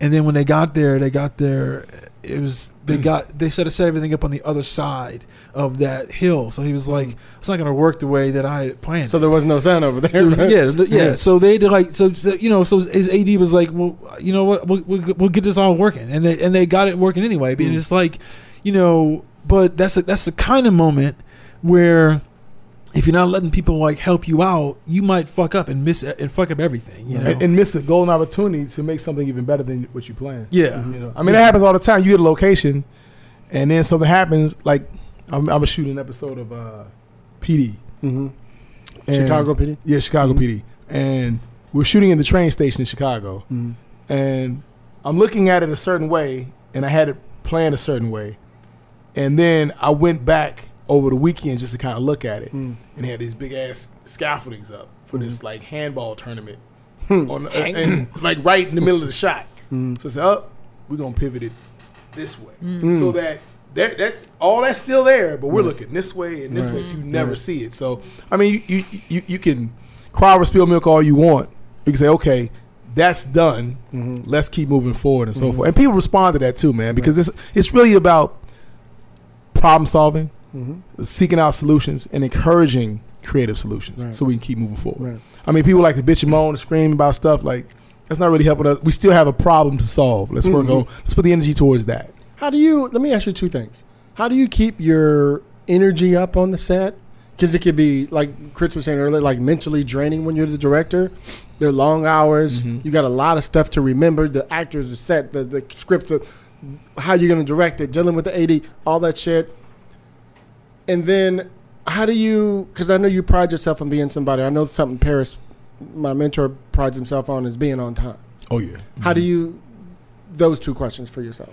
Well, it becomes a muscle. I mean, the more you do it, you learn how to manage it. Right. And you trust those people that they're doing their job. Yeah, you learn to manage it more efficiently, and then you learn to ask the right questions. You learn to prepare in a much more efficient manner. Right. You know what I'm saying? Right. So in doing that, you can maximize your time. But you still got to make it a point to rest, exercise when you can, eating cleaner. You know what I'm saying? Things like that. Well, because Chris, I noticed whenever Chris directs, and I always get on him about it, he like never fucking sits down. Oh, yeah, you know what I mean? I'm on my feet all day. So you just moving. So how do you, are your feet hurting like, the next day? I don't sit in Video Village. Right. I got my little mini monitors closer to the camera, so that that's big budget. I'm right there. No, I mean it's efficient because I don't like barking notes at anybody. Right. I think that's not the best way to communicate with an actor, as opposed to me going over to them. And sometimes it's a conversation. Sometimes it's a whisper. Sometimes like, hey man, one more time. And to me, that's just more of an efficient process. As opposed to I'm sitting around the corner, yelling and shit. Wait, we gotta do it. I don't move like that. So I'm on my feet a lot. I'm used to it because I mean you kind of get a tolerance for being on your feet. First day or two, if you haven't done it in a while, it's like ooh, but the next day you back at it, man. Right. And then I don't even. I'm not even on time. I'm there early. Like if it's a 7 a.m. call, I'm trying to be there at 6:15. Wow, that early? Yeah. That way I can go in the hair and makeup and talk to the actors. Okay. I can go to the set to make sure the set is cool. Yeah. You know what I'm saying? I can go over some things like you want to put out the fires before the fires. Absolutely, yeah. That way I can get hand out my shot list, and my shot list is a blueprint for the day. And I tell everybody, this is the blueprint. Right. Things may change, but this is the blueprint. Yeah. And I give a copy to my AD, my DP, and my script supervisor, and they look at it. And I see them looking at it, and they formulate, okay, here's how we can attach this, and I mean, that's what works for me. And I get more and more efficient at it. Like even the shot list itself, like how to make it, how to do it in a way where the DP understands, like, oh, we need a dolly here. Right. You know what I'm saying? We need, we need the dolly. Do you actually write like dolly shots? Absolutely. Okay. Yeah, because once again, that's what they'll understand. Right. Me just saying medium close up on they don't tell them anything. And I had to learn that. Right. You write it. Yeah, it's medium close up, and we're moving in. Yeah. Like what is it? Yeah. How are we moving in? On a crane, handheld, and sometimes you put tone here. Like I want this tone here to be spatial, and give them distance and things like that. So I mean, it helps communicate the vibe you're going for and stuff like that. That's smart. That's smart. Yeah. And did we get to how you on time? How you go on time? How you make sure you're done on time every day? I can't remember if we did or not.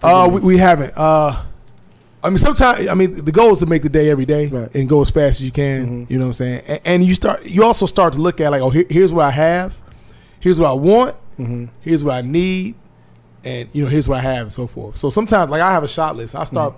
I can, and then also working with the DP and the AD, you can consolidate shots. Sure. I have a one shot that can knock off 3.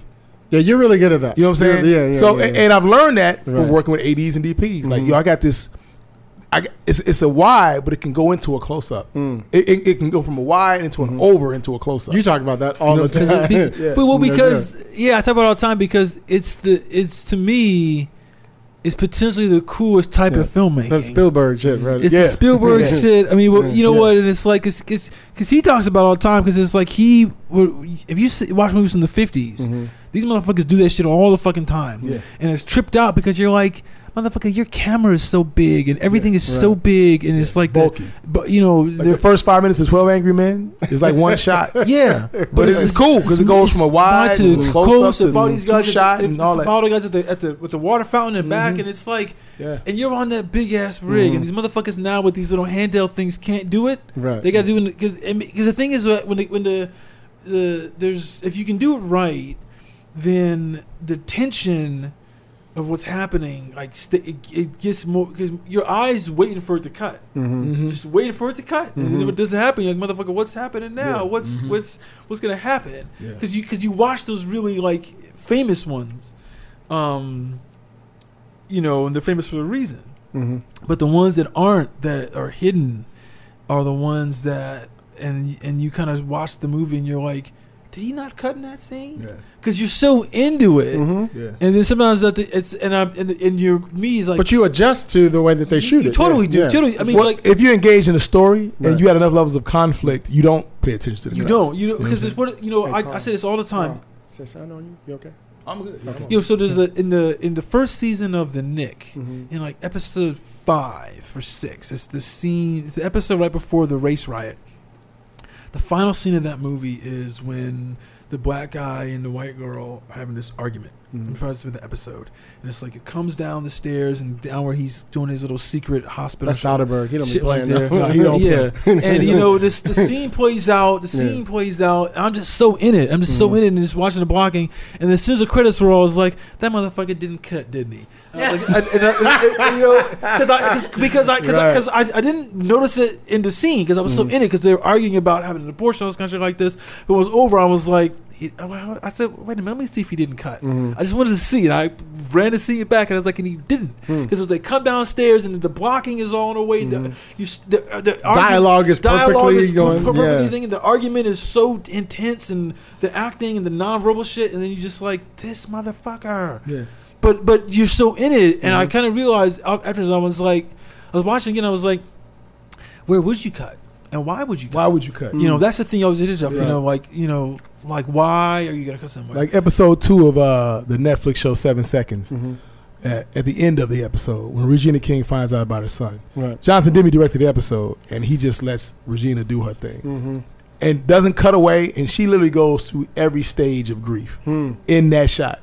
I said, okay, that's an Emmy, and sure enough, she won an Emmy for it. But he was smart enough to say, why would I cut away from this magic? Let this play. You know what I'm saying? And at one point in time, you know, being from the music video generation where everything's like cut. It becomes a whole different nuance when the artist can just engage because when you don't cut away, you just step much closer to the truth. Like this is it. That's one of the things that I do. I mean, he does cut a lot, but it is one of the things I do like about Tarantino is that he gives you so much throwback that some like the scenes go on for 12 pages sometimes. You know what I mean? Like you don't get that anymore where people just having a fucking conversation, but the conversation is like crazy about whatever the topic is. And for me, I don't mean to jump off. Like I didn't care for the movie Once Upon a Time. But what I did love being a kid who's all about, I love crime and shit. So I remember reading Helter Skelter and all this shit. So I was fascinated with like that. When they got to the ranch, I was like, I could have watched a whole movie about that, with them at the ranch, with Brad Pitt stuck there, trying to figure out how to get out. Whatever. That's what got interesting. You feel me? That shit was amazing. I mean, first of all, I would love to watch Brad Pitt, Leonardo DiCaprio in an adventure. Yeah, give me a story. This had no story, man. Right. We watching it. I mean, I just want to see a professor explain this to a film student. You know somebody is. All this shoe leather. You know somebody is. I mean, the shoe leather is just, okay, where are we going? Right. What are we doing here? Right. I mean, and there were some magical moments with Leonardo when he was doing his acting big thing with the kid and all that. Yes. Amazing. That's the best scene in the movie. Yeah. That scene with the little girl. Yeah, the little girl. That's the best scene in the movie. Best scene in the movie, by far. But that's why he was nominated. That moment right there. That moment. And you know, I was cool with that because I loved it. I said, but I got pissed because I'm like, give me more of this. I don't need to see Sharon Tate watching herself in a movie. And washing her dirty ass feet. You know what I'm saying? I'm like, what is this? And I was so mad because a calendar crew on PD, when I was shooting it, it had come out. He saw it twice in one day. What motherfucker wasted 6 hours of his life? He saw it 2 times in one day. I said, it's that good? He said, it's amazing. I saw that movie. I said, I'm in the streets looking for you. I'm looking for you. I got a bat. I'm coming for you. He said, what are you talking about, man? I said, dude, are you kidding me? I said, how did you see this? Why would you do this to yourself? Twice in a day? You a massocist on some were you level? Because seeing that? I goddamn. wasn't He thought it was amazing. But when it got all these accolades, I said, okay. So every year there's a film that goes over my head. I just accepted that. Like, Every okay, year. this is going to be that one. Because I'm like, Yeah, but see, that's a movie that I'm saying to myself. Some people get that powder. Telling you. man, but- man, that powder is real. That powder is fucking real. I've As seen I it. say, cocaine is hell of a drug. On the shoulder, like, Can I have some? like Give me some of rub that. on him a little bit. But it's like, but you know, there's an interesting thing on Criterion Channel this month. It's called Movies About the Movies, and it's all these films about making movies, Right. and or about inside the world of the film industry. And I'm kind of like, I mean, if you do those movies interesting, then Hollywood like is excited about it. Right. I think that's a movie that Hollywood got excited about, and I think that the people in the press who are telling us to watch it are like, because they're excited about Hollywood. I don't, and I think the audience watches it because they think it's DiCaprio and Pitt in some movie. But as like practitioners of the craft, are like, motherfucker, you didn't make a movie. You made some pastiche of like of shit that I mean, but I say this about all his movies. If someone, what's the Bruce Lee scene about? What's it about? Which one? What was it about? the Bruce Lee scene. The disrespect to Bruce Lee. I said, Dude, I said, come on. His whole style of Jeet Kune Do goes totally against this. He would have He never, would have never done no shit. do that. I was like, this is a travesty, man. So I was already pissed at that. I stood up. That was his dream. That was his dream. He's like, I bet you if it was a stuntman, he probably could whip his ass. Like, no, bitch. I mean, you know what? No, I understand why he did it. Because he said, I got to make Brad Pitt's character formidable.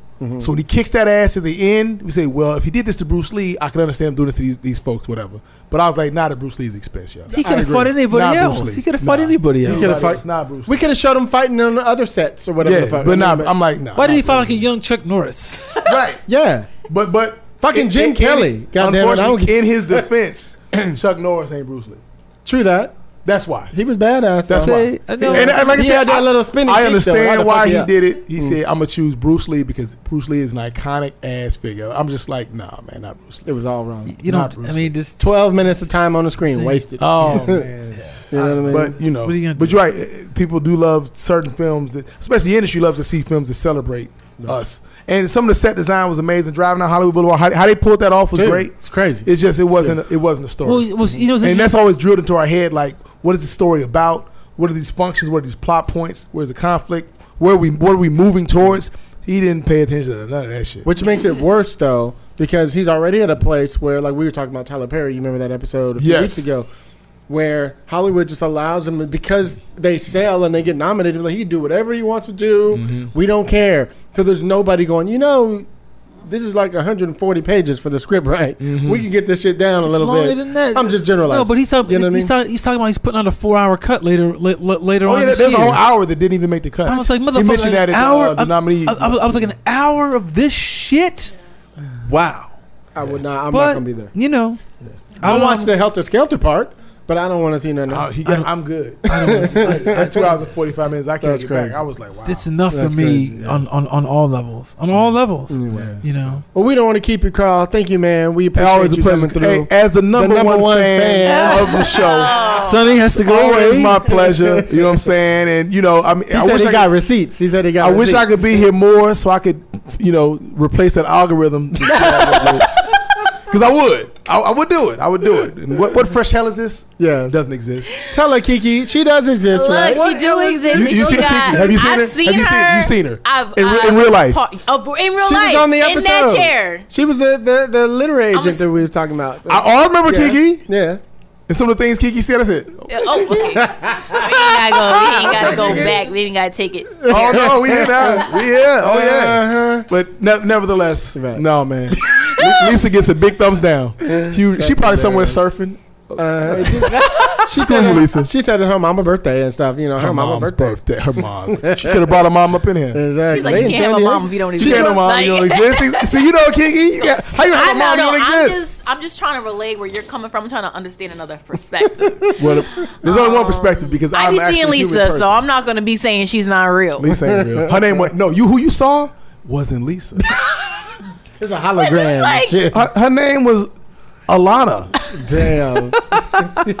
The algorithm hired this actress to play as Lisa. Wow. The algorithm, what is that? Yes. It's like Westworld. The AI. You know what I'm saying? Lisa's the Matrix. That's hilarious. That's where we at with it. Oh, I'm never gonna stop now. Yes. I was gonna come on this show and apologize to her and make amends. Really? Nah. Now I gotta turn it up a whole nother notch. I was at DEF CON 2. I gotta go to 4 now. You got my jaws hurt. Man. You're in an episode of Black Mirror that we are not privy to. Exactly. Yeah, you're right. I'm getting got by this algorithm name. I didn't get a chance to set you up, Kiki, but thank you for sitting in with us. Oh, yeah, always. Where you at, by the way, just so people can follow you? Oh, yeah, I'm on Twitter at Kiana New. That is K-I-A. I don't know how to spell my name. Kianangu. That's what's up. There you go. And forgive me, what's your name again? Melody. Melody what? Melody Simpson. Melody Simpson. Are you on Twitter or anything? Yeah, at Melody Simpson, MELODYSIMPSON. Well, thank you for sitting in with us. Thank you. We appreciate it. Awesome. Where you at, Mr. Carl Seaton? Oh, oh my goodness. I am at Mr. Carl Seaton on Facebook, Twitter, and Instagram. Everything, Mr. Carl Seaton. That's DMs are smart. still trash. They're still trash. I know you don't have time to talk about Yeah, that. hold on, You ain't down with the DMs? You ain't down with No, I'm not. He told me a story one time. man. I was rolling. That's I was hilarious. rolling. Where you at, Chris Derrick? Unauthorized CBD on Twitter and Instagram. Yeah. That's what's up. I'm your hook. Go. Were you about to say something? Before you wrap up, man, let me just tell you guys, let me give you all your flowers. I'm all about giving cats flowers nowadays because life is real precious, and for sure. people can be here one day and go on the next. Yes, dude. What you all do here on this podcast, man, is so valuable. Thank you. It's so instrumental and so inspiring to a lot of different Trying to people. get a brother teary-eyed. No, this is real talk, dude. And I told you all this before. Yeah. As the number one fan of the show, I'm going to keep saying that. I'm going to give y'all subliminal subtext forever. The level of game you all bring on a weekly basis is so necessary. Thank you. To so many people that have this dream but don't know how to go about getting it. And this gives them a little light in that tunnel, man. So Nice. keep being that beacon, guys. 'cause That's this right. is very I'm necessary. seriously like, No, this is real talk. Trying to keep it back and Yeah, shit. and I talk to young cats. I refer them here, and they. I mean, you can't help but be hooked. Like, yo, you getting game every week. Right. All you're giving up is time Right. to get this game Right. that people have paid dearly for, that have given up, have sacrificed so much to learn this game. I'm like, yo, this is very, very needed, guys, and very necessary. So please keep fighting this good fight, man. I appreciate that. And I always tell people, you know, I know there's like 300, 900,000 fucking podcasts out there. I don't care which one you listen to, but you can listen to them while you're getting dressed, while you're in the shower, while you're in the Yeah. car, while you're at the gym, while you're Yeah. walking, Toilet time. whatever the fuck, Yeah. whatever. You know Yeah. what I mean? Yeah. So it shouldn't be part of your time. It should just be in the background of something you hear. Yeah. Where you at, Chris? Oh, you already said it. You already said it. He got all emotional. I love it. Like, I'm off of Clemson shit. I love you too, man. That's what's up. My name is Hilliard Guest. You guys can follow the show. See, you got me off like that right now. Y'all can follow me at Hilliard Guest on Twitter. You can follow the show. Screenwriters are on Twitter. You can, any questions, screenwritersrantroom@gmail.com. Please follow us. Share it. Subscribe on Instagram. See, you didn't fuck me up, Carl. Spotify, Spotify. Apple Podcasts, There you go. Give it to Google him. Play, Give it to Anchor, Anchor, Stitcher, Overcast, wherever you. Overcast. Yeah, Overcast. We got clouds and shit. What the fuck? I listen to Overcast.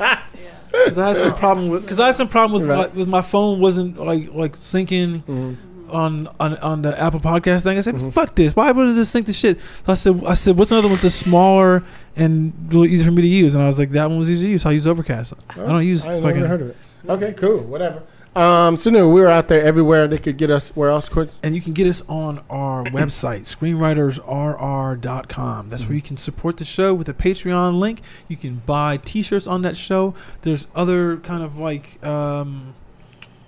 other kind of goodies on that show that you can get to help you as a writer. Carl said he'll read your script. To help you as a director. He'll give you notes. I will email it to Lisa Bolakashi.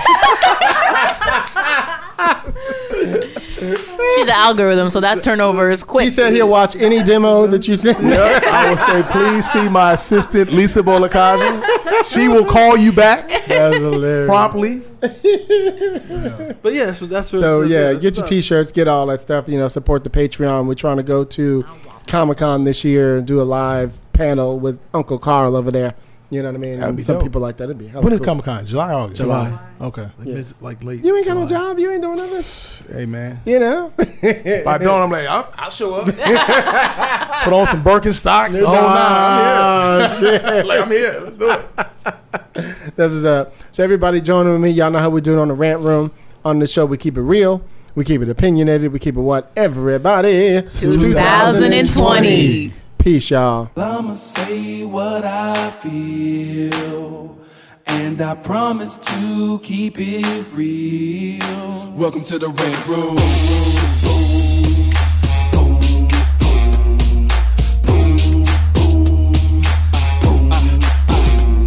So you wanna be a rider? Well, you gotta be a rider till your fears are diminishing, the doubts are behind ya. It's hard to grind and the business got me stressed in the rent room. We let that shit up off our chest. You know the street nerd has got no time for no caca. Sass in class, yes, that's Mr. Bolakaja. Never have to guess when you're listening to Hilliard. He gon' bring more game than a shark playing billiards. It's all about the craft of screenwriting. It's exciting when you turn an outline into something enlightening. Your pen and words are like bullets in a gun. Write what you feel, say what you want. Welcome to the Red Room.